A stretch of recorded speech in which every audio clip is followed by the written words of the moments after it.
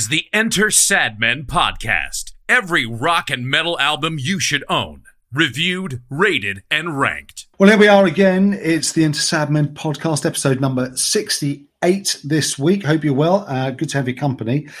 This is the podcast where we rate, rank, review the best rock albums, heavy metal, hard rock, heavy rock, call it what you want, of all time. Put them in a list, and we're the only podcast, in fact, I think the only reviewing site that actually does that actually looks at every track individually, gives it a score to give an album a place in a list. So this isn't your average best 100 or best 1,000 rock albums of all time. This is pseudoscientific. Anyway, Mark here, and joined by Steve and Richard as always. If you want to find out more about the podcast, more about us, enter sadmen.co.uk. You can pick us up, the podcast that is, on most of the normal channels. We're also around sporadically when we can be asked on social media.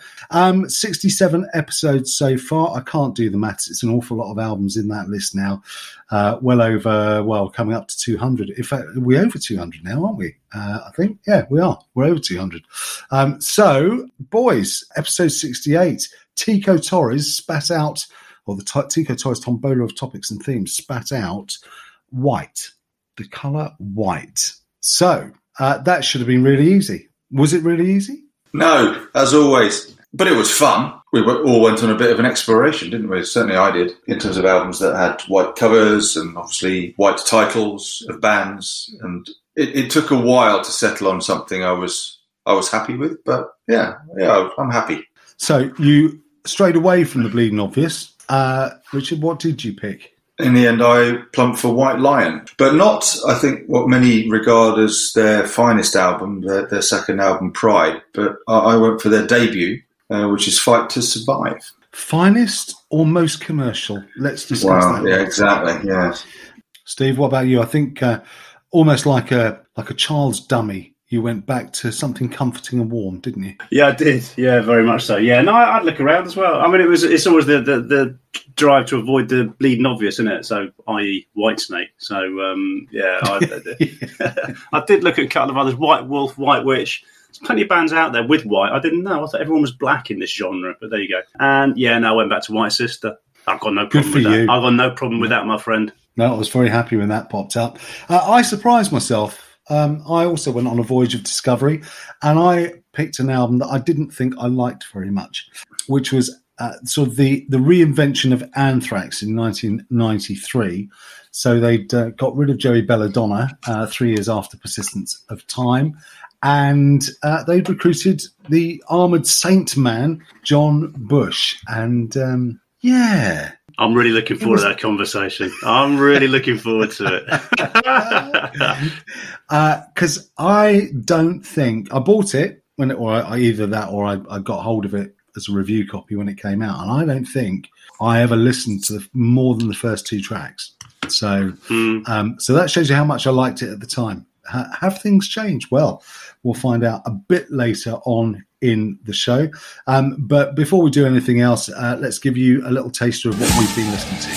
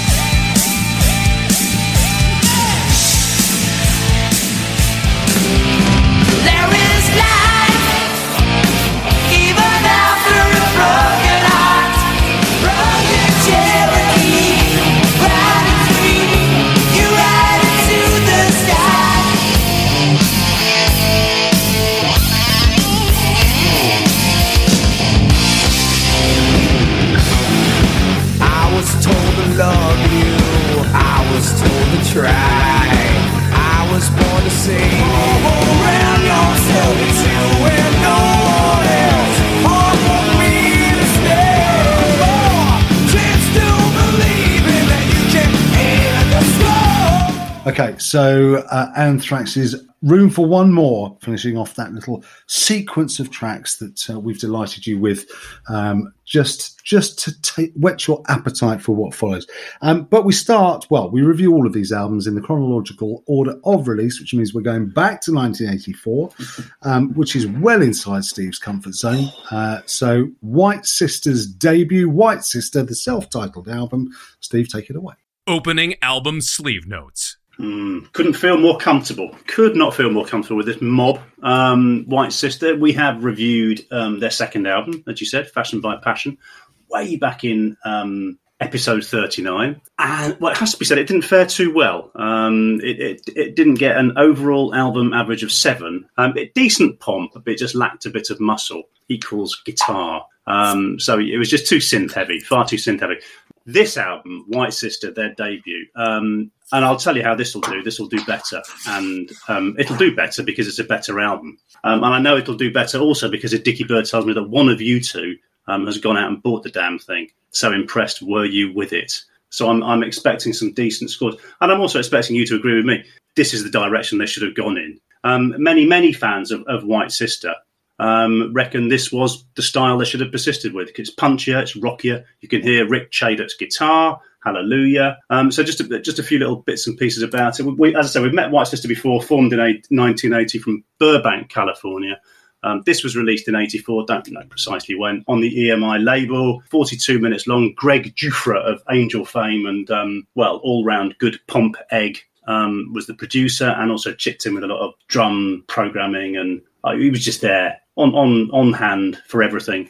And looking lovely, I dare say, as well. Recorded at a trio of studios, all in Hollywood. Personnel, Dennis Churchill-Dries, he's on vocals and bass. Gary Brandon, vocals and keyboards. And it's shared vocals on this album, which I'm not a big fan of, but it kind of works here, because they've both got great voices. As I say, Rick Chaddock on guitar and Richard Wright on drums. Ask me about the chart positions. Well, you can, but I haven't got a clue. Sales info, ditto, and it's a 10-tracker, 5 on each side, and 42 minutes long, as I say, so that makes it pretty much perfect. And yeah, I think it's close to a perfect bit of mid-80s pomp, personally. How do you guys get on with it? Yeah, I went out and bought this, I think in 80, if it wasn't 84, it was 85. I love it. I've always loved it. I fell in love with it. First track, Up, and then Love Don't Make It Right was kind of that sold it. So coming back to, I haven't played it for years and years, not in full. So coming back to this sort of, 35-ish years on, the question I asked you, Steve, was, will I love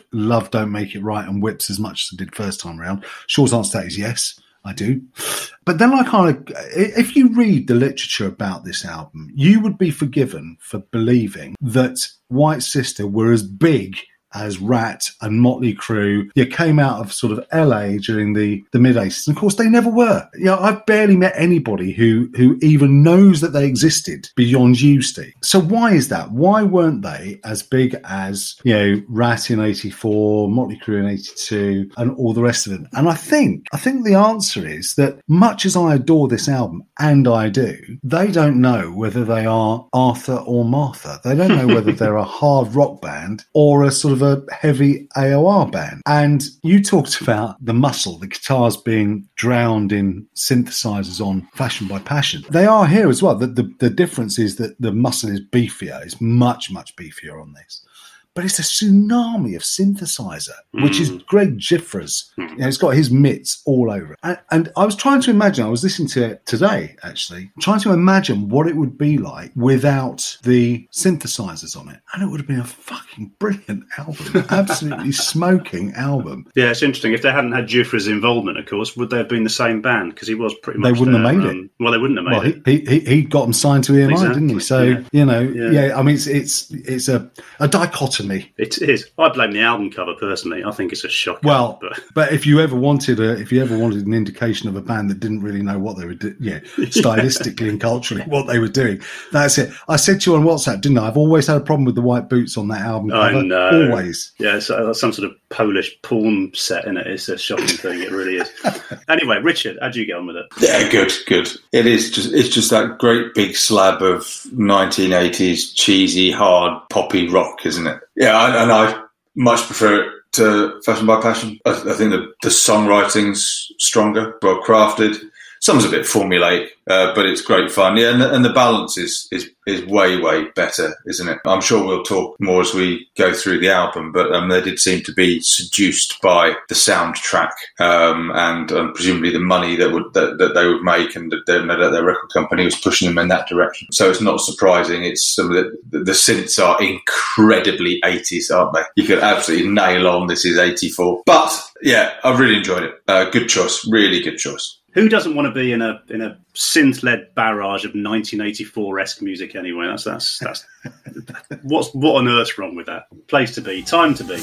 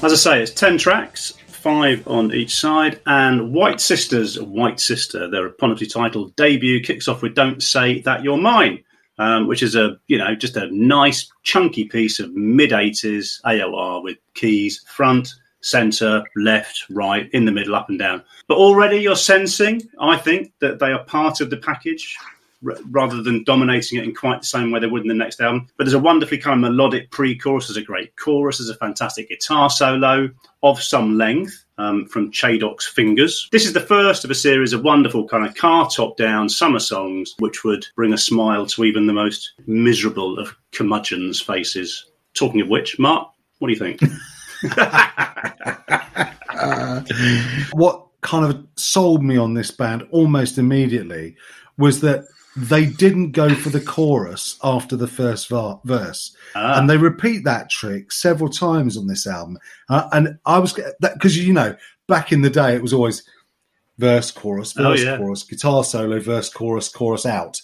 And they don't do that. And it's the riff on this is, the riffs through the whole album, formulaic. Yes, don't care. It's still smoking. Thank you very much. And this one is as well. But the other thing that White Sister do probably better than anything else is they get that sort of those harmonies, don't they? Mm. And Churchill Dries can frankly sing the phone book and it would sound amazing. So, great start. Yeah, I think this is brilliant. It's got a real lovely gallop to it. The harmonies, vocal interplay. It's got little breaks, changes in tempo. I was hooked instantly. I think it's a great start. Yeah, it's a great start. It's followed up by Straight From the Heart, which kind of already feels a little bit rockier than the opener. I don't know, though it really isn't. The vocals on this album, as I say, are shared between Churchill Dries and Brandon, and this is one of Gary Brandon's. His voice is a little edgier, certainly. So kind of adding a little bit of rock roughness to the 5 tracks. I think it's 5 tracks. In which he takes the mic. As a tune, it's a bit more straight ahead than the opener. Nonetheless, like it a lot. Riffs fairly unmemorable. Drum lines seriously basic, which they are throughout. But it's fine. It's nowhere near as good as the first track, and it's nowhere near as good as what's to come. But it's okay. There you are writing a song in the mid-80s, and you're going to call it Straight From the Heart. I mean, how many songs? But yeah, I think there's a really hooky bridge, and the chorus is you've got to sing along with it. I like the driving riff through the verse. I think you're right. I mean, it is obviously not heavy, but yeah, it has a good old punch to it, doesn't it? But yeah, not as good as the opener, but not far off. I would say. I think it's interesting. I think it's an interesting track. It probably is the low point on this side of the album, certainly. I like those little kind of keyboard motifs going through it. This is more Journey, I suppose, than the first one. Yeah. So if you want a reference point, this is kind of heavy AOR. This is Journey, sort of a heavy side of Journey for me. Yeah, that's fair enough. Yeah, so, okay. So from the cheap seats to the royal box, because track 3 is Love Don't Make It Right, and this is the one song that just takes me right back. Again, Brandon on vocals. It's edgier through the verses. It's almost rough cut. I mean, I don't know whether that's a kind of fair comparison. And then there's sort of the pauses into a fantastic sing-along chorus where Brandon just nails it. You know, this is how you blend rock and AOR. How you get synths and guitars talking to each other. Oh, I could talk about this all night. I'd rather listen to it. I think it's a blinding track. I agree. They get this absolutely right. Mm. Funnily enough, this gets pushed by a couple of tracks as my favourite on the album. I think this is the one. This is the track that I kind of got, well, okay, let's go and find everything else this band had done. And, of course, there was nothing. Yeah, so, it didn't take long, did it? Yeah. That was a short journey. Yeah. But it's fantastic. Fantastic. They don't put a foot wrong here. No. I agreed. It's a fantastic riff. The guitar instrument, the keyboard's fantastic. It's one of my higher scorers as well. I do find they do get the sing-along going a little too long. It feels towards the end. You know, you've been at a concert and we get to the crowd sing-along bit and they keep going with it. And you just say, look, we've done this now. Can you play the next song, please? You know, that's cost them half a mark, in my view. No. Because towards the end of this, going, all right, yeah, I get it. I get it. Yeah. That's really interesting, because if I said to you, The World Waits for You by Fastway, it goes on a lot longer. And it's interesting, isn't it? And that kind of works for me massively as well. Yeah, no, that's really interesting. Track 4 is called Breaking All the Rules. More rock this time. Churchill singing again. Decent melody throughout, not a great one. Chorus a little bit annoying. The drums, it's an accusation I'll throw out that it's just a bit too bish bosh kind of throughout. He's there to time keep, I think. Yeah. It's a track that kind of promises to be better than it is. Winds up, for me, being the weak, contrary to what Mark says about Straight from the Heart. This is my weakest number on side 1. It would have been for me. Until the middle of the week, and I kind of got it. It kind of made sense to me, and it is a really odd, in terms of the structure, it's a really oddly structured song. You think it's going to go in one direction, and then suddenly it all kind of slows down. But the way that the pickup on that riff is just to die for, and it's that, I think, that elevates it above Straight from the Heart for me. It's got a bit of cowbell as well, you know. So, I like the injection of pace and energy. The nice driving riff, sort of keyboard power chords over the top is incredibly 80s, isn't it? The thing that's lost it a mark or two is what the hell is the point of that keyboard solo? Just to remind you, there's a keyboard player. Yes, yeah. I think. Well, listen. Okay, so if we're slightly mildly lukewarm on that, I'm imagining there's no debating our view on whips.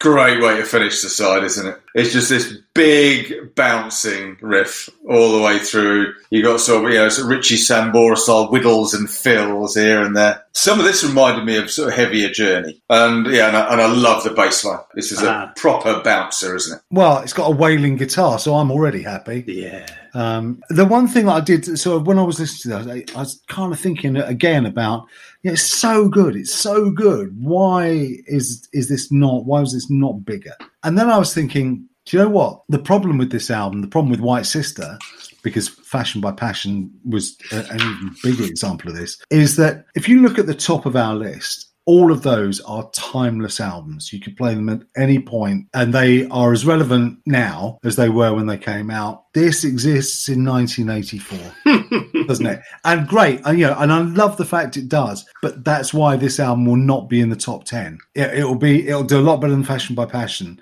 but it's not a timeless album. It is. You listen, as Richard says, you put this record on, you know exactly where it's come from. It's timeless in my mind, which kind of shows you what time I live in. But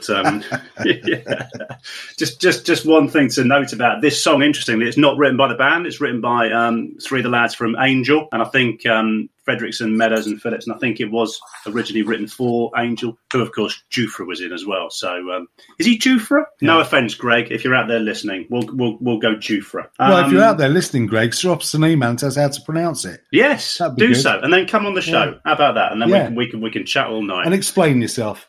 Yeah.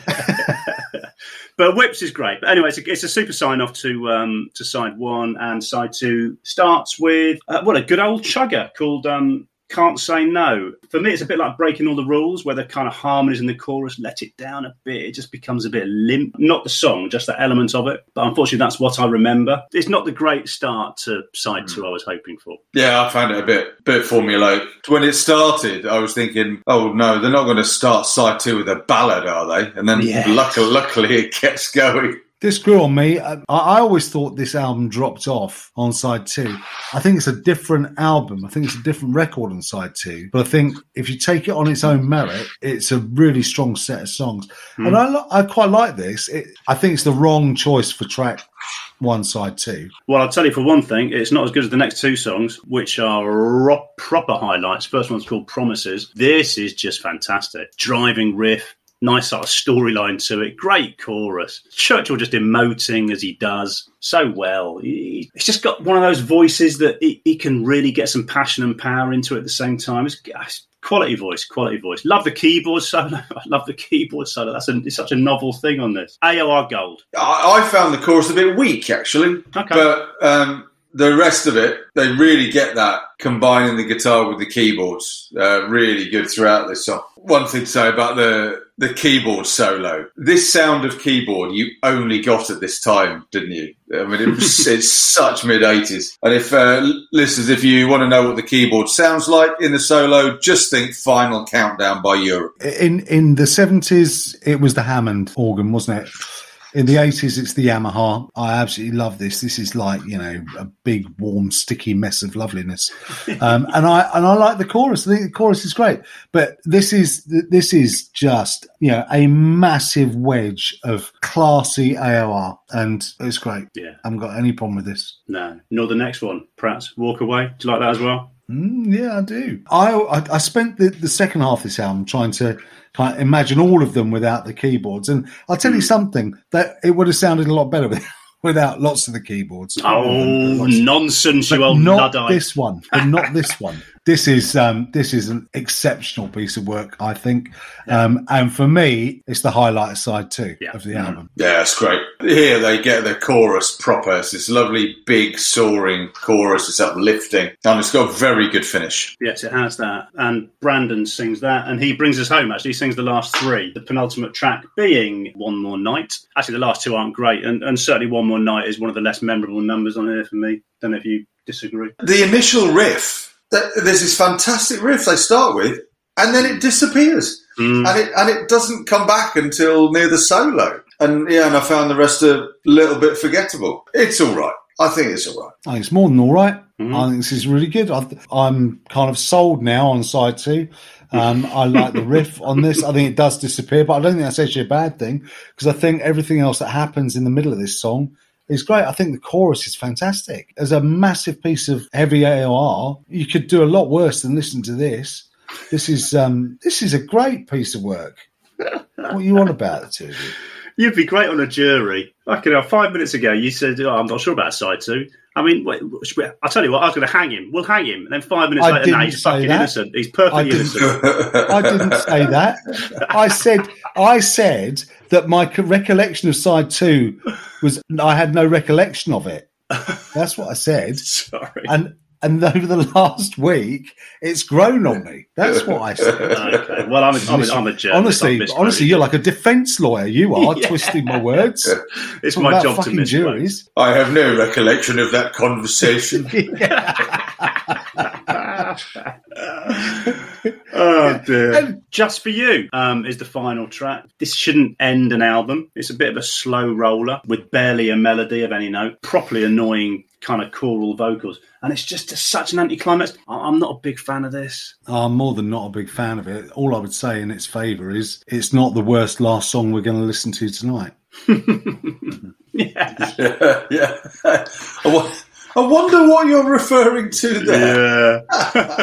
I don't know if this got them into soundtracks, but this is the kind of song that they'd have on some love scene of a sea movie, isn't it? It's, I mean, they tried to be atmospheric, and I just thought, where have the guitars gone? And it doesn't really go anywhere, does it? So yeah. No. The absence of guitars, a sign of things to come, unfortunately, with the next album. But anyway, there you go. There you go. That was White Sister and their eponymously titled debut album, reviewed in all its glory. Highs and lows. Gentlemen, please. Well, yeah, so Just For You is my low. And highs, oof. There were a few vying for it, and I think it's changed around. But I'm going to give it to track 1, Don't Say That You're Mine. Cool. Okay, Mark? Just For You is not for me, so that takes care of the low. And the high, well, they've scored more or less identically. I think I would say Love Don't Make It Right, but On Another Day could equally have been Whips or,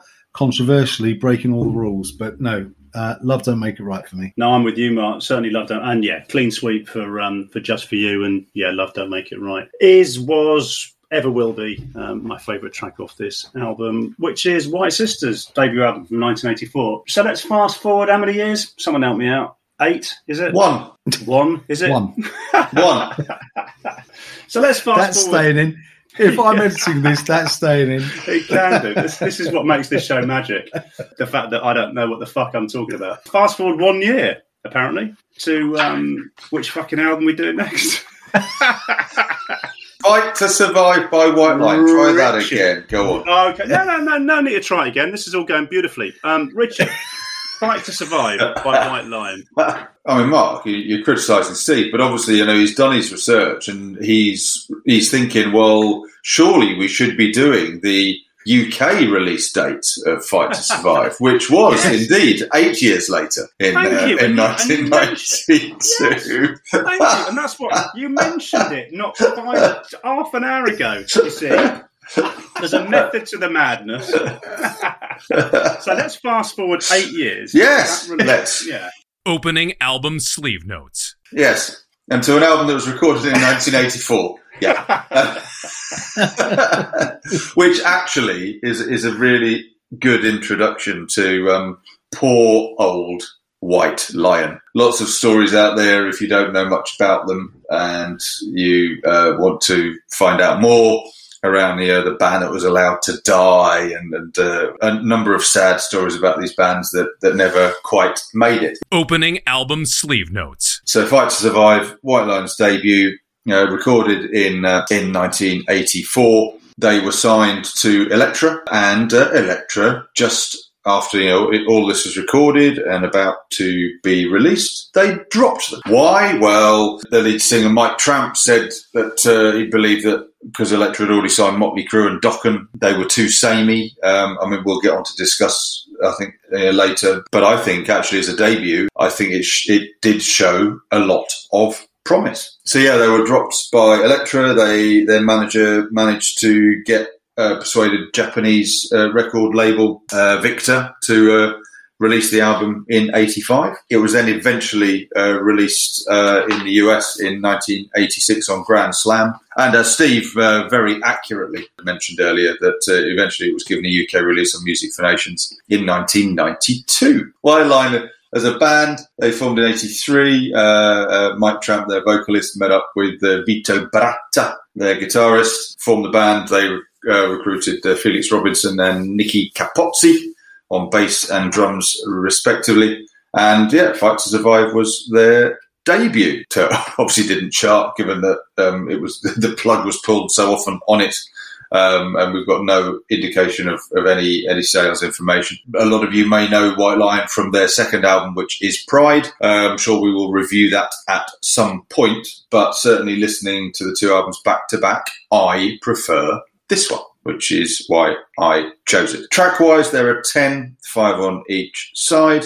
Side 1, Broken Heart, Cherokee, Fight to Survive, Where Do We Run, and In the City. And side 2 is All the Fallen Men, All Burn in Hell, Kid of a Thousand Faces, El Salvador, and The Road to Valhalla.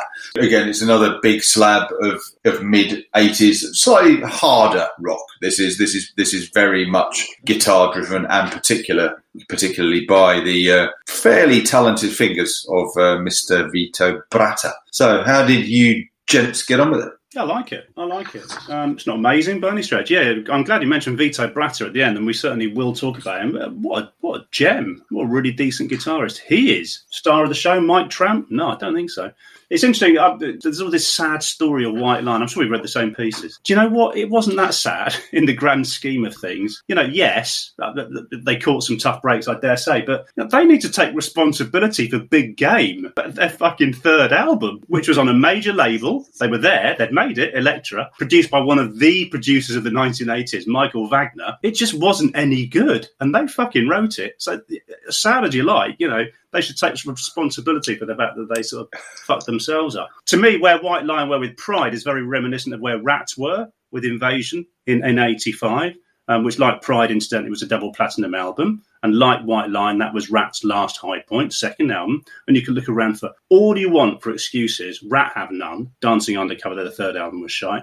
Never recovered from that. No one to blame but themselves. And I feel exactly the same way about White Lion with Big Game, which is bollocks. So they weren't allowed to die. They helped themselves. And yet, going back to this, they started out so well with Fight to Survive. It's not amazing. Let's not begin to pretend it is. But there's some tame moments in here. There's a fucking shocker or two as well. But there's some really good stuff. Some really good stuff. For a first effort, stuff that does hint at a really, really bright future. And as I say, they can blame the fucking Pope for all I care. That they need to hold their hands up. I like this. I've had a lot of fun listening to it. Yeah, I've had a lot of fun listening to it as well. I listened to Fight to Survive, and I think, God, that was actually not a bad album. For a young band just starting out. It had some bite to it. No pun intended. It was hooky. Where it needed to be hooky. You're right, Steve. It's got a couple of absolute howlers on it as well. But in the context of that scene at that time, West Coast American glam metal, I suppose,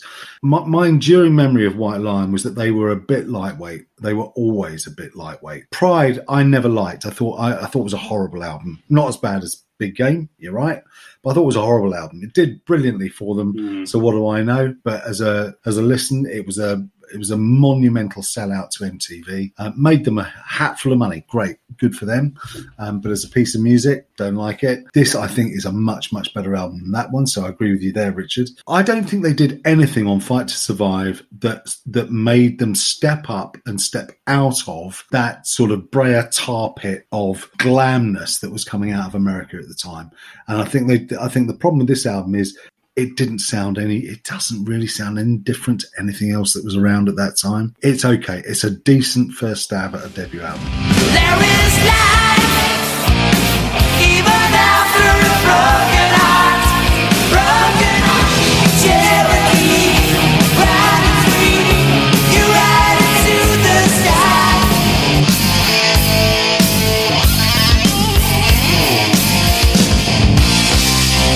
Where do we go when there's no place to ride in the city? You live or die.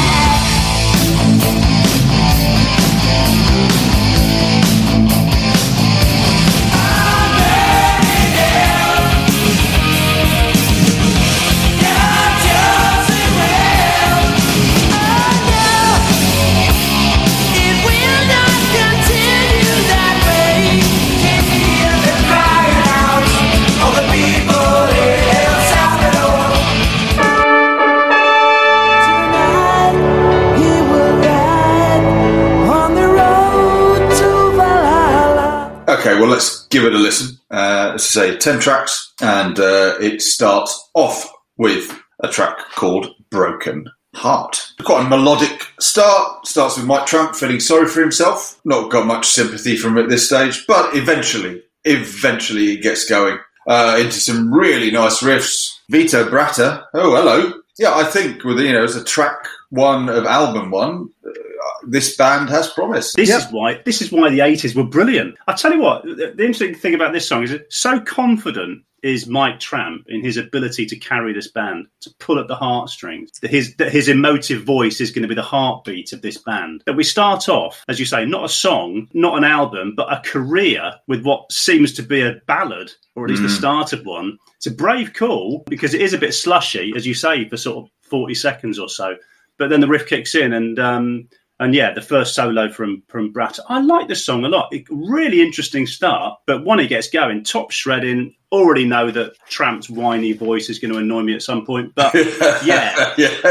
This is a good opener. This is a really good opener. Everyone listening, search this out and put it on a playlist because you will end up singing along. It's on the playlist. I love this song. I absolutely love it. The only downside for this song is that my wife also likes it, and that's always a bad sign. You're absolutely right. Mike Tramp's voice gets right on my tits. And it always has. But this is all kinds of hooky. If they'd kept this level up, they'd have been absolutely massive. Massive. Yeah. And instead, they follow it with a history lesson.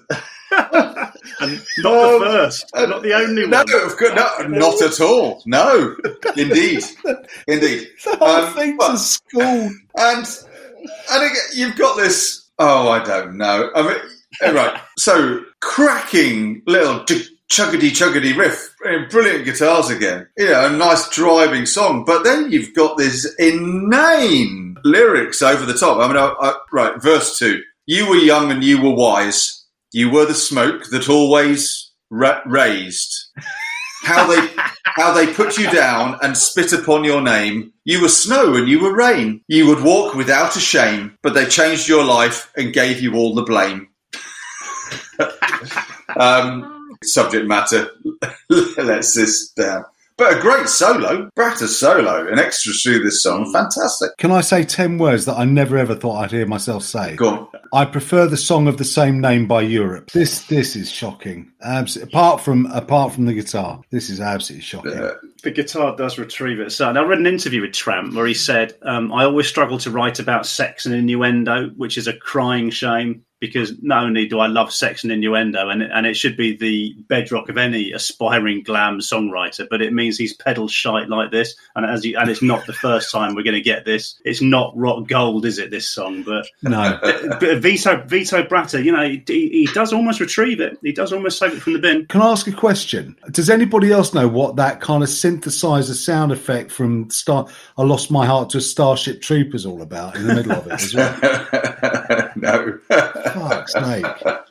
Well, let's move on to track 3, the title track. Big star, Bratter's doing his thing again. And then we get, I think in my view, a superb bass line through this song from Robinson. We do need to draw this rock family tree because Felix Robinson was in Angel with Greg Gifford. He was there from 77 to 81. Track of the album for me. This pulsing verse, big ringing chords. The chorus just lets rip, really lifts everything up. I think they're on fire on this song. I think it's brilliant. It's a proper heavy metal song, isn't it? Yeah, I think this is good. I think it's properly kind of riffy. It's got a good kind of chugging riff. It's also kind of got that sort of signature quiet verse, isn't it, before it all erupts in the choruses. Yeah. I don't think Mike Tramp's ever going to be named poet laureate of any country, but this is much better, much better. So far we've got 2 out of 3 that are pretty good. Yeah, this is. Yeah, I'm not quite as taken with this as you are, Richard. I must admit, but I love Bratter's kind of that Eddie Van Halen stuff at the start. That's definitely good old school tapping, isn't it? And, and he's got that in his locker. I do like it. It is pretty heavy. There's a nice proper chug to it. But Bratter again lights the track up. The beef in this is good. And again, it's giving you a hint of what's possible. And we don't get enough of this. And we could say similar things about Where Do We Run, I think, which is track 4. Because, I mean, it is... But one question on my lips, listening to this again and again and hearing Bratter's skills is why... Because he wasn't really picked up by a bigger band, was he? I mean, and that's what I don't understand. You got someone who's this skillful. Why didn't someone else snap him up, And now he's vanished. No, I mean, he doesn't do anything, does he? Yeah. which is astonishing, really. I don't like this song at all, and the reason I don't like it is Tramp's voice. He's actually singing the same note all the way through. It's just really, it just gets on my tits, if I'm honest. It's just a bit anodyne, isn't it? Just doesn't do anything, doesn't go anywhere, doesn't kind of engage at all on any sort of level, really. It's stop, start, stop, start. Yeah, even Brass's guitar can't save this. No. It's not. Right now, I'm starting to question the Kerrang reviewer who claimed Tramp had a better voice than Diamond Dave. I might have questioned that at the time, Steve, I think. Yeah. Yes. Right. I mean, it's an odd comparison anyway, isn't it? Yeah. I mean, the it is. Yeah. A singer, is he? He's quite a cabaret performer anyway. But to be fair, Kerrang, I think they were talking about Pride at the time. But Tramp's voice is not the best. I don't think he was hired for his voice, was he? No. We knew his strengths. He looks good in white boots. They were all here. All right, let's finish the side, and side one ends with Into the City. So this is your standard mid-80s big slow song. So sounds like a fucking Black Sabbath number. If only. Fingering guitar chords, but I mean, melodic bass. I don't know. It's a funny song. It's definitely a song of two parts, isn't it? I'm not bothered about that sort of plodding, largely uninteresting first half, but they all kind of collectively go ballistic and then inject some real pace when Bratter starts the chorus. I quite like it from then on. It's not. I mean, the interlude between the two is not amazing, but it elevates a pretty dour track. Otherwise, I think I'm not sold on this opening to it. But it does pick up. I also picked up on the sort of the doomy Black Sabbath opening, and never have I wanted to hear Ozzy Osbourne more than I did at that moment. I think the fact that it all goes mental 2/3 of the way in, it's almost like they're going, fucking hell, this is dreary, let's jazz it up a bit. It's almost like an afterthought. It's almost an incidental. It's fine. Yeah, I don't dislike it. It's all right. It's all right. Okay, let's flip the album over then. And the history lesson continues with a song of remembrance called All the Fallen Men. And this is more mid-paced, fairly laid-back riff, solid bass line. And apart from that, for me, there's not too much going on. It's my track of the album. Is it? My absolute track of the album. Wow, yeah, Mark, okay. Mark, go back and play the first 2 seconds and then tell me Animal Fuck Like a Beast. Yes, it is, isn't it? Yeah. I love this song so much. It's got that nice kind of Malice, Y&T rough cut opening, a really mean riff. This is 1980s hard rock. And I like it. Drive that riff along, baby. This is why the 80s were invented. I just think it's beautiful. I think it's brilliant.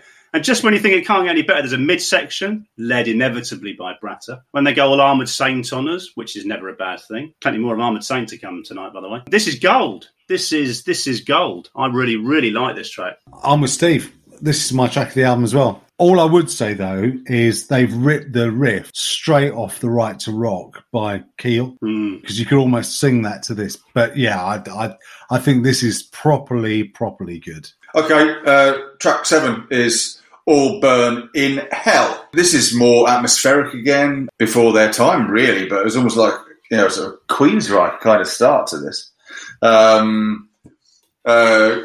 me, quite a hooky riff. Then it chugs along quite nicely, and more big melodic choruses, nice little stops, breaks, and fills. I like this one. So it's interesting, isn't it? It's what we all individually hear. Yeah. Because for me, this is just really kind of quite straightforward. It goes back to what I said right at the start.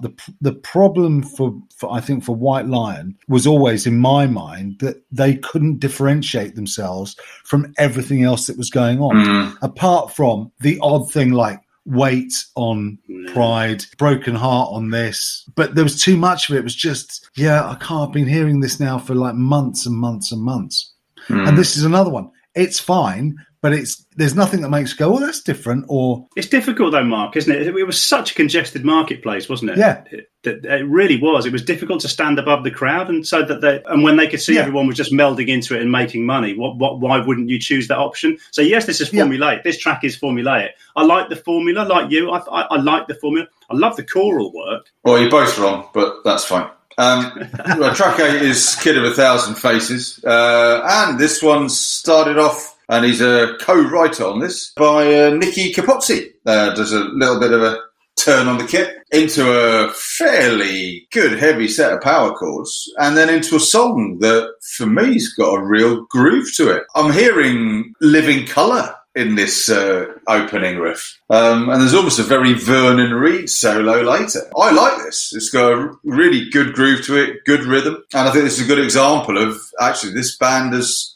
got a wider range of influences. I agree with that. I think this is certainly a step up from Burning Hell. I think the structure of it's more interesting. I think it's heavier. It's much heavier. Arguably, along with All the Fallen Men, I think it's the heaviest song on the album. So yeah, it kind of ticks a load of boxes. And I quite like the chorus. I think that's quite hooky as well. It sticks in your head. So yeah, no, I'm signed on for this, definitely. Yeah, me too. I quite like it. Can we just get on to the last two though, please? Yeah, they're more interesting to talk about. Yes, let's. Yes. So what? A couple of corkers. Yes. We've got to finish the album. I wish they had. Let's first talk about El Salvador. Starts with a Spanish electric guitar battle. Brattle's doing that with himself. Yeah, this is a history lesson about, I'm presuming, I don't know if you two have had a look into this at all, but I'm presuming the Civil War in El Salvador, which raged from 1979 to 1992. And White Lion felt a bit sorry for the people in it and wrote a song about it. The world is full of, and generally worse off for, songs about wars and politics. Honourable exceptions go to Rammstein with America, which is just a hoot. However, Danish-American Mike Tramp is not El Salvadorian or whatever it is, and he should not be getting stuck into this because it just sounds so laughable. It's so earnest, it's actually hilarious. The music's nondescript, but that's just an absolute footnote to analysing the fucking worthiness of this on the most bizarre level. I love this for all the wrong reasons. It is utter shite. Musically, it's a 6.5 out of 10 job, but you cannot ignore the words, or I can't, and that brings it right down. Do you know what? I think we're being harsh. Because we are talking about a band who come from a nation that has absolutely no fucking awareness of anything going on outside its own borders. Yeah. So what you really need to educate the young people of America into the plight and suffering of people around the world is an American heavy metal band to put it all into the medium of song. It made me smile, this with the lyrics. But this song's redeeming feature is it's got a proper Norbum gallop to it, hasn't it? Yeah. And some Russian chanting. Yes. Yes. I can't help but think it would have been better if Manowar had done it, though. Yeah. But they could have done the next one. Okay, well, let's move on to it. The final track of White Lion's Fight Survive, which is the road to Valhalla. Valhalla is Viking heaven, isn't it, basically? So I don't know whether this is Mike Tramp's Scandinavian background. I mean, it also shows the budget of these albums, doesn't it? So it starts with some synthesizer approximation of some Norse horns, which just sounds like something a kid would do in a Bon Tempi. And then into piano-driven piece. Well, yeah, and then we just get some big piano-driven piece of cheese. Really, we do get some guitars after 3 minutes. There's a slightly bigger finish, but no, this is not a way to finish a decent attempt at a first time out, is it? Okay, all right. So, at what point in this process of releasing this album did the producer say, no? Yeah, exactly. No, 1,000 times no. We'll make it 9 songs. Believe me, it'll be better. Where was that in the process? Because this is an absolute shock fest. It is astonishing. I just who said? I tell you what, the guitar at the start of El Salvador, a bit of decent Spanish guitar, makes you think you're in Central America. So Valhalla. Let's get Richard Clayderman playing the fucking piano. I mean, just where's the association with that? And then Tramp goes all Gorky Park during that. You know that shite, utter shite, which Bon Jovi cobbled together for them. This is just yuck. It's just yuck. And you're saying, please stop, Mike. Please stop. Someone let Vito Bratter in because I can't take much more of this. And then 2 minutes 46 seconds, Bratter does enter the arena, but has nothing particularly special to add for once. It's like he can't save this track. He simply cannot save this track. And actually, it finishes abominably, and I'm now going to dock it another half mark. Actually, just and also we've had Cherokee, we've had Salvador, Valhalla. What are they going to open the next album with? Raising Hell in Hemel Hempstead or something. It's like a fucking global tour, isn't it? I don't know. Honestly, the paramedics are out and they're performing chest compressions, but the patient is long gone. So we better get on to highs and lows. What would your low be? Yeah, doesn't even need articulating. My high is I make no apology. All the Fallen Men. No, very good, Mark. Ditto. I'm dittoing also the unspoken low. Yes. Yeah, let's be clear. I think we're unanimous that it's Valhalla, but it's about Viking heaven. It's Viking hell. Sorry, your high, Mark. Sorry to be honest. Dittoing Steve. All the Fallen Men. Oh, right. Sorry. Ditto. Wow. Okay. Well, I'm going to differ from you, and I'm going to give it to my high to the title track, which is "Fight to Survive." So there we go. That's White Lion's debut, "Fight to Survive," 1985, 6, 92, whatever you like. You can pick any of them up on Discogs, I think. And we'll now go, well, either, what is it, 8 or 1 year into the future. Don't ask me. Don't ask me. 1993. And a very interesting album from Anthrax entitled Sound of White Noise. Mark. Opening album sleeve notes. Okay, so Anthrax's best album ever? Question mark. Is this an Anthrax album at all? Question mark. This is, I think, one of the most interesting albums that we have talked about so far, because what you have here is a band that I think identified that it's largely irrelevant, that what it was doing has, with the advent of sort of Nirvana and Alice in Chains and Pearl Jam and all the rest of them, we have ushered in a new kind of era in the genre. And I think that Anthrax have kind of looked at that and recognised that they can't put out another Persistence of Time or another Among the Living or another State of Euphoria.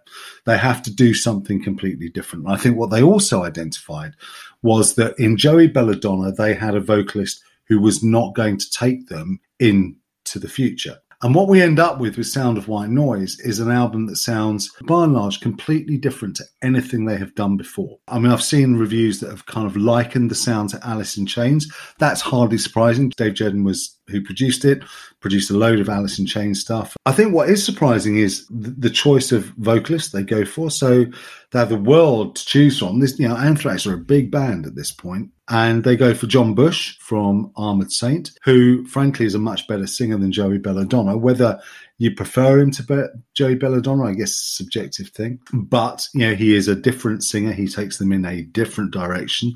This is kind of Armoured Saint meets Metallica, this album, I think. So, it's a very different sound for Anthrax. It's their biggest commercial hit of anything they have done previously or since. It goes to number 7 in the American Billboard 200. Number 7. I mean, for a rock band, that is pretty good. This is taken to the hearts of America. It does well in the UK, does better than any other Anthrax album in the UK as well. So, and then Stomp 442 falls off a cliff. So what does that say? Does that say everybody loved Persistence of Time and they went out and bought Sound of White Noise on the strength of it? Or does it say Sound of White Noise was shit and therefore it drops off? Or does it say this is a great album and Stomp 442 wasn't? I don't know. I think when you look at this on its own merits, it is a great album. Is it a great Anthrax album? Well, we're about to find out. But before we do that, we probably ought to do some nuts and bolts. This is Anthrax. This is number 6, album number 6. They've done 5 with Joey Belladonna. This is the 6th one. They will do another 2. after this with John Bush. The band are formed in New York, in the United States of America. They are one of the big four, along with Slayer, Megadeth, and Metallica. The album's released May 25, 1993, recorded late in the preceding year. It's on the Elektra album. Interestingly, they would get dropped very quickly after the next album. They get dropped from their label. So that tells you something. It comes in at just under an hour, so it's long. Recorded three studios in Hollywood, Henson Recording Studios, El Dorado Recording Studios, and obviously Cherokee Studios, named after the White Lion song of the same title. Persistence of Time, as I say, was the previous release. Stomp 442, the next one. So personnel: John Bush on vocals, Dan Spitz lead guitar, Scott Ian on rhythm guitar, Frank Bello on bass, and by the way, he turns up in this. He does a fantastic job, I think. Frank Bello on bass, and Charlie Benante on drums. So it went gold in America, 514,000 units. It's 11 tracks end to end. As I say, a running time of just under an hour. Boys, it's kind of, well, I don't know. I'm still not entirely sure how I feel about it, but maybe you're more certain about how you do, Steve. You're very reasonable. You're being very reasonable. Big four without Flotsam and Jetsam, by the way. Anthrax minus Joey Belladonna. Seriously? We're all massive Anthrax fans, and this came as a massive letdown when I first heard it. As you, for those of us who lived and died by spreading the disease and among the living, this felt so different. Even next to State of Euphoria, which is only 4 years before it or something. Obviously, as you've said, Mark, we've got a completely different sound. And yes, they were adapting to times. Did they need to? That would be my question. I mean, John Bush is not Joey Belladonna Mark II, as anyone who knows this album knows that there is only one Joey Belladonna. So you immediately think, okay, well, they changed the singer, but the sound of the band won't have changed, will it? Even if the sound of the vocalist has. And yes, actually, it has quite a lot. The edginess has gone, the cheek. This was a funny band. This was a band that was built on humour. They were a really witty band. That's gone. The innovation's gone. All those telltale sort of pace and tempo key changes, fast as fuck, fucking fast. Those kind of tempo changes that they sort of prided themselves on. Yeah. Mostly gone. So I'm not getting Anthrax here as a whole, but if I was trying to be mature about it, which I'm not, but if I try and be mature about it, then I shouldn't have a problem with it, which wasn't the case at the time. As a standalone piece of metal, and let's put it out there, this ain't thrash. It's not crossover. It's none of what they were. This is a power rock album. Yeah, it's just fucking Crocus with a bit of balls. But as a standalone piece of metal, it's good because while Anthrax may have moved on from what I loved, Charlie Benante writes most of this stuff, the majority of it. He's still a supreme songwriter, and the songs here are good in places, very good in one or two cases. And Benante said it. This quote. Some people say we went a little. This is from Benante. Some people say we went a little grunge on that record. The only reason why they say that is because Dave Jordan produced it. And he did the Alice in Chains stuff. It would be really hard for us to come out. This is what you said, Mark. It would be really hard for us to come out and do Among the Living again with a new vocalist. I think it was a watershed moment. Now, he's right, but only to a degree, because this is quite grungy. I mean, they're adapting to the times. Let's not pretend otherwise. But had they tried to do, as you said, Mark, had they tried to do another Among the Living, would it have sold? Well, I'd have bought it. But they couldn't do it with Bush. They could not have done it with Bush, clearly. Because we'd have accused them of trying to cling to former glories and that it was time to move on. It just wouldn't have worked to the same extent.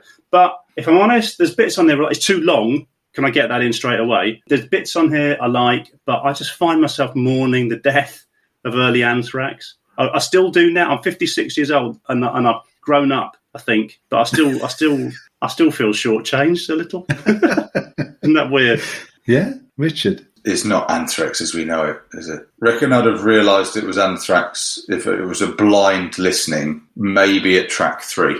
Yeah. And it's not just grunge, is it? Because you can hear must have been some influence of the Black Album and the direction that Metallica had then took in 91. And the other band I can hear in here, which were ripping up the rule book, were Faith No More. And so I can hear bits of that in here. And I suppose, where am I? Bands have got to adapt and change. My statement is that Anthrax took too much of all of this other stuff, as opposed to actually kept the core of what was them, and then see how some of this other stuff could change that. But after I got over the shock, the more I listened to it, the more it grew on me. As a piece of work, it's a pretty accomplished heavy metal album. I don't think there's a bad track on it.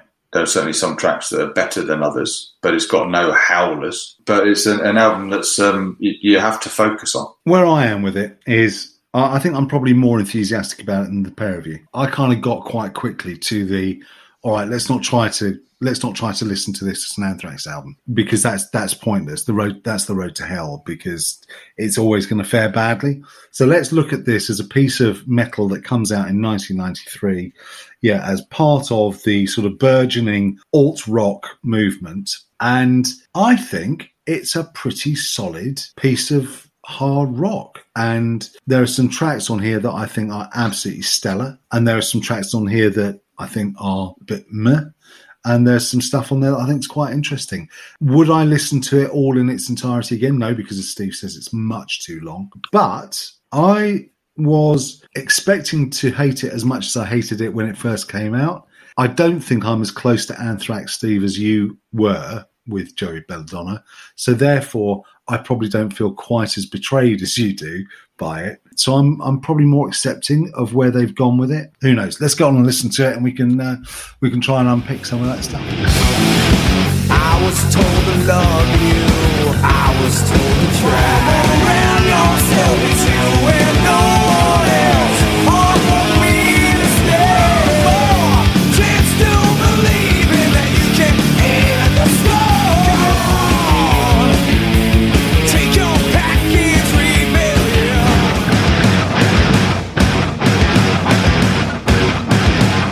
I sell my closest friend, then you make yourself invisible. You know yourself that your angels are gone.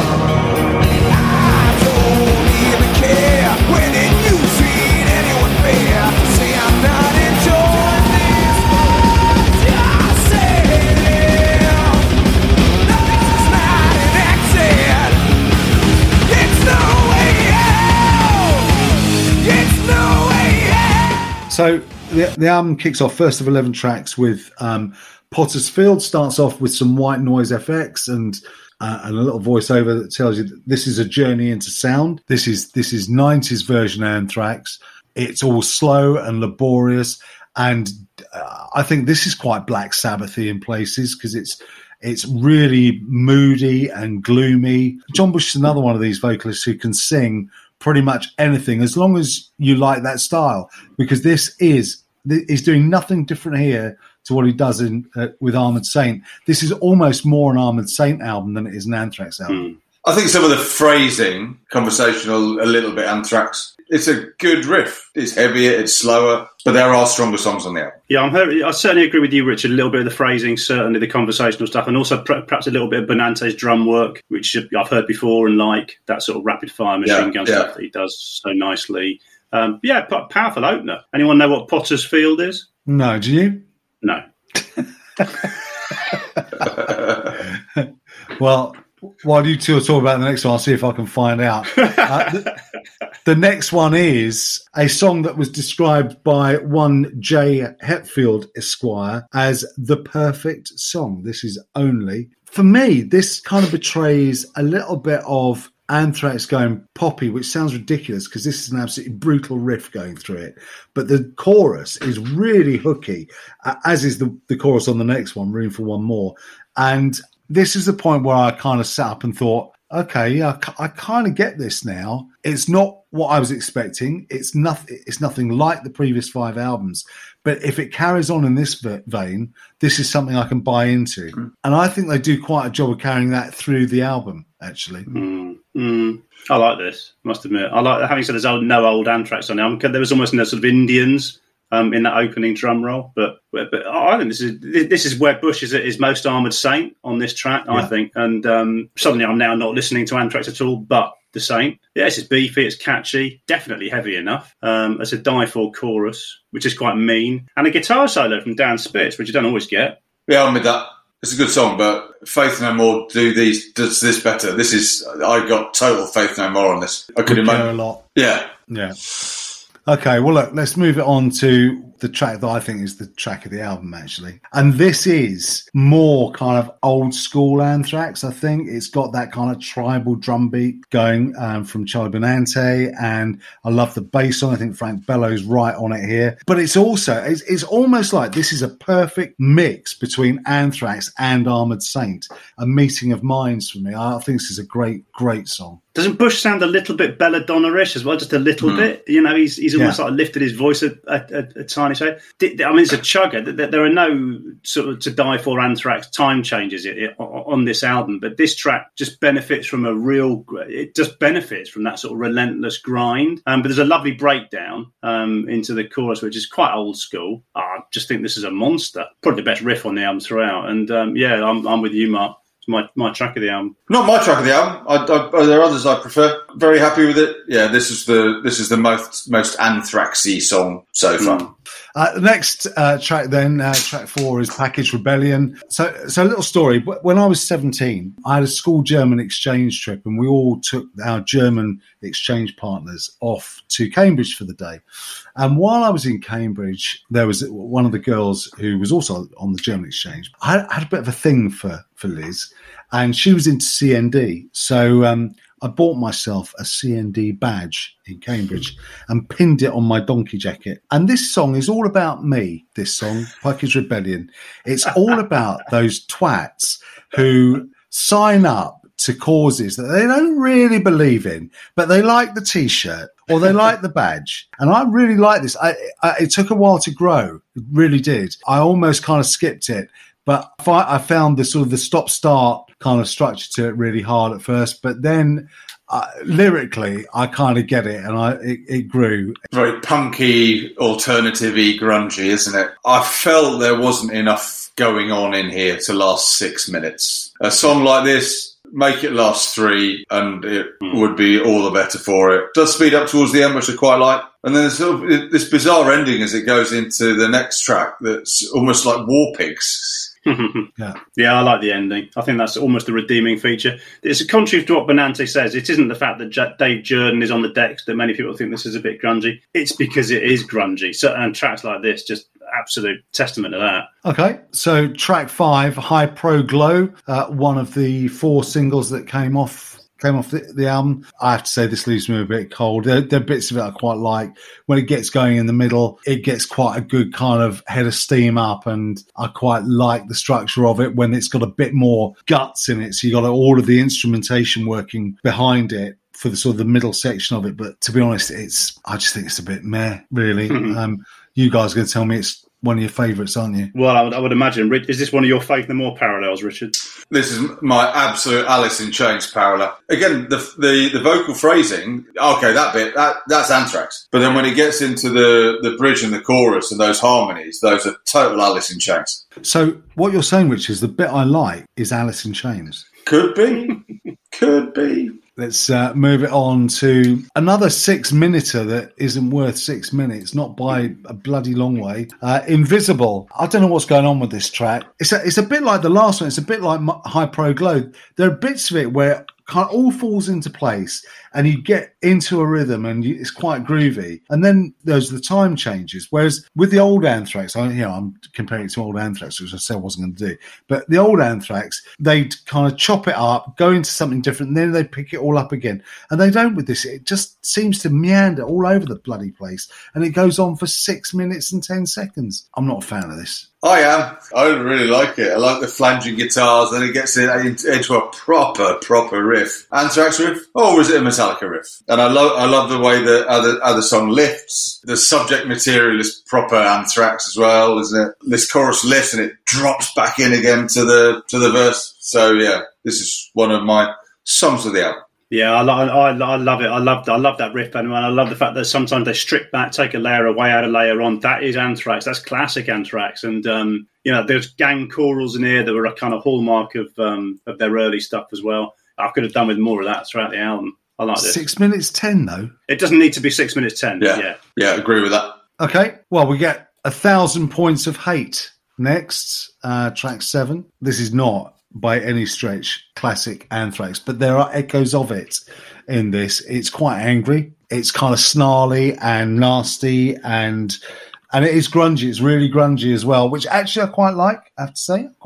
I think this is a lot better than the last track. We've still got, I think, the best is yet to come on the album, but this is a step up for me. Yeah, I thought it was a bit of a sister song to Invisible. But I quite like it again, like the step up, the pace, another good fast finish. For me, we're in quite a nice sweet spot of this album. Track 8 is... Well, Anthrax pretty much do a ballad for the first time. And I think that's a good thing, because I think this is a fucking brilliant piece of work. I absolutely love this song. It's moody and gloomy and full of kind of menace and threat and nastiness. Just love it. I think this is brilliant. Absolutely brilliant. It's eerie, atmospheric, complex. Yeah. Quite mature. This is Anthrax do Tarantino. And here's an introduction of another band. There are almost echoes of Anthrax doing Blue Oyster Cult. I've got Opeth doing Mamas and Papas. That's just the other side of the same coin, Steve. I do like this. It's the most chilled track on the album. Yeah, or mean possibly, but it's quite cool. I think it's quite cool. Yeah, nice enough cool build track to it. And I love that nice pickup about 3 minutes in when the pace quickens. Yeah, I wasn't expecting it. I'll tell you what, you put this on your headphones in the dark. It's bloody brilliant. Absolutely brilliant. Yeah. Track 9, Sodium Pentothal, or C11H17N2O2S and NA. I really quite like this. It's fast, it's quick, snappy. It's got quite a lot of bite, I think, mainly through John Bush's vocal delivery, but also Benante's drums as well. And finally, we get a bit of Dan Spitz as well, which is good. Like this. It's almost like we've got a two-parter coming now, which that they haven't really split. And I prefer part 2, which is called Burst. They're almost joined at the hip. So this is okay, but as I say, the bit to follow is better. Yeah, for me, this is a bit more formulaic after the last 3. Formulaic. C11H17. Yeah, it's anesthetic, isn't it? I felt the album hit its sweet spot on the previous 3 tracks. So this is perfectly fine, but... Cracking riff. Yeah, I'll give them that. Okay, well, let's get to part 2 of Sodium Pentothal, which is called Burst. Steve, why do you like this so much? It's that same injection of pace, isn't it? And serious pace with this one, which should be right in my wheelhouse. I do like it. Funny enough, it's not a particularly memorable piece of work. You know, mean plus fast ought to equal brilliant. It just adds up to good, if I'm honest. But I just prefer this of the 2 tracks. I'm beginning to tire of the album now. Luckily, there's a redeeming feature on track 11. Yeah, I quite like Burst. I like the chorus, not a big fan of the rest of it. Richard? It's got a good pace. It's simple, it's fast. But it's simple and it's fast. Expect more of these guys. Oh, there you go. That's their end of term report. Could do better, I think we translate that as. Okay, so the album signs off with This Is Not an Exit. Now, clearly, I have not heard what Steve has heard. Because although I quite like it, I wouldn't say that this was a high point to end the album. I thought it was a bit of a damp squib, but... Steve, explain. I thought it's a little firework for me. Yeah, it remains at much the same pace as the rest of the album, but I think there's just a bit more going on. There's some proper sort of thrash licks in there. I like the spitting of the song title by Bush. Nice build, there's a frantic finish, pace changes, and some sort of real nuttiness. And I kind of wish there'd been more of that throughout the album. Yeah, I think it's a good finish. Yeah, it's a step up for me as well. I'm getting more Alice in Chains grunge in parts of it, but it's got a lovely heavy groove to it. I do like the heavy groove on this. So yeah, it's all right. It's an all right finish. Yeah, well, it's certainly better for me. It's better than Burst. Okay, right. Well, look, that is Sound of White Noise by Anthrax. 11 tracks, just under an hour. Highs and lows, Steve. Overall, as a standalone piece of work, how was it, and what was good and what was bad? Yeah, as a standalone piece of work, it was fine. It's not an album I'd rush back to listen to again and again. Honestly, wouldn't. And in fact, having played it, as soon as I had played it, I went and stuck on Among the Living.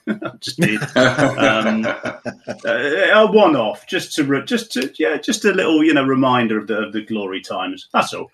Room for one more. High. Sodium Pentothal. Low. Richard. Burst would be my low, and it's between Black Lodge and Invisible. For my high, it depends what mood I'm in. I'll give it to Black Lodge. Okay. Well, Burst would be my low, and yeah, for me it's between Black Lodge and Room for One More. So we're in the same ballpark. I'd probably on balance give it. What would I be more likely to listen to on an average day? Probably Room for One More. So there you go. That is that's Anthrax, Sound of White Noise, 1993. We've done all three albums now, and what we need to do now is put some scores next to the doors. So we'll do that and come back shortly. Reviews complete. Initializing rating process. Okay, some really interesting views there, some really interesting thoughts on the three albums that make up episode 68 of the Enter Sadmen podcast, all white now.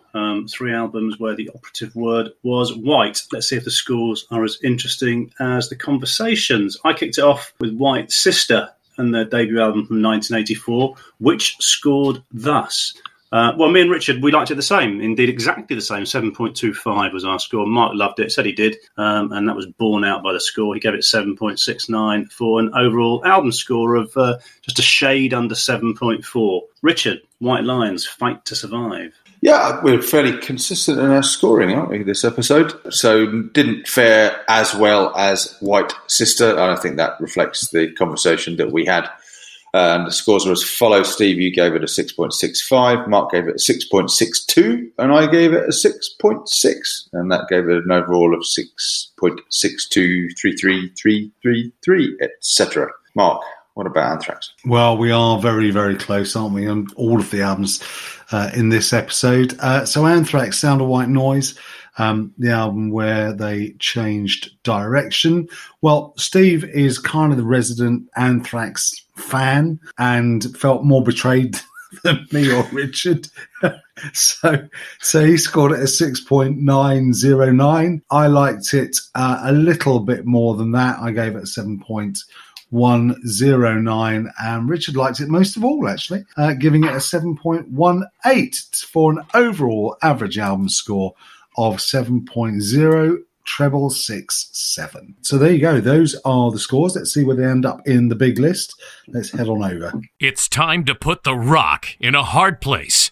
Opening the Hall of Fame. Okay, so all of these in our Hall of Fame now. And, well, their scores of 6s and 7s, they're not going to trouble, well, not even the top 100 now. We've now got a grand total of 204 albums in here. And it's about 20 or so places up that we find from the bottom. We find Fight to Survive by White Lion. They're at 185, just above Spider's Rock and Roll Gypsies and below Brittany Fox's self-titled album.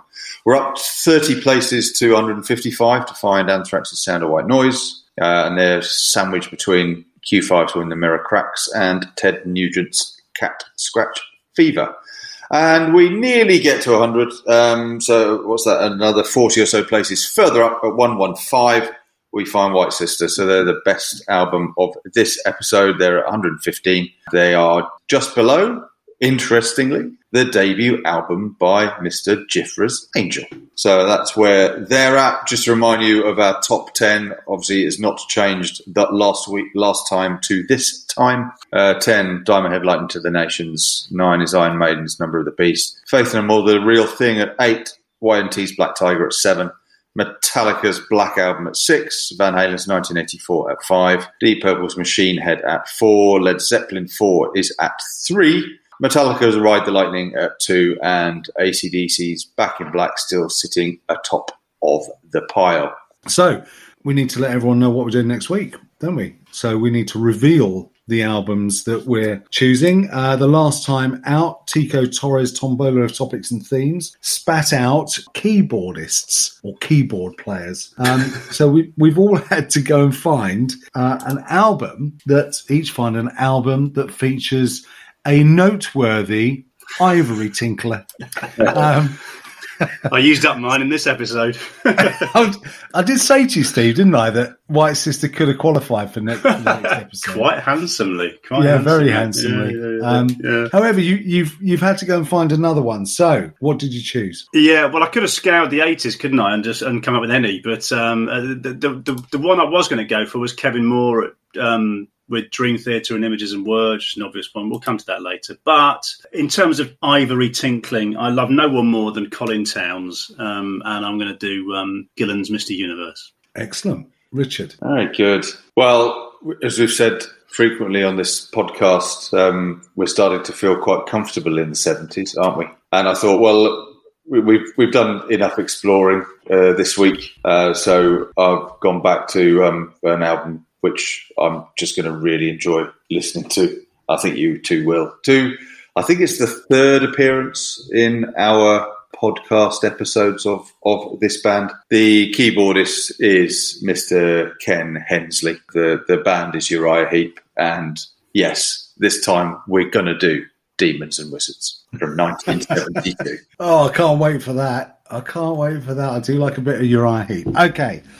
So you boys, my choice for you, well, for all of us, but specifically for you, is a gentleman called Kerry Livgren. And he played keyboards on Kansas Left Overture. So he played on more than Kansas's Left Overture, but that's the album I've picked.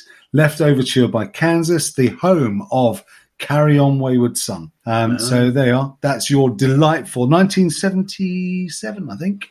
So we're well and truly in the 70s. Mr. Universe 1980, or was that 79? No. We get in 79, my friend. We're firmly in the decade of that you love so much. Yeah, we're brilliant, right. Excellent. Well, there you go. That's it. We will see you next time for a bit. Well, as if we haven't had enough synth tonight. We've got a whole episode full of it next time. So we'll see you then. Thanks for your company. All music clips featured in the Enter Sadmen podcast appear within the context of criticism and or commentary, and as such are used under the fair use provisions of the exceptions to copyright rules of UK and international copyright law. To make sure the rock rolls forever on, Mark, Steve, and Rich urge all their listeners to show their love and support for the artists and writers featured on the show by purchasing the original music or subscribing to a licensed and regulated streaming service.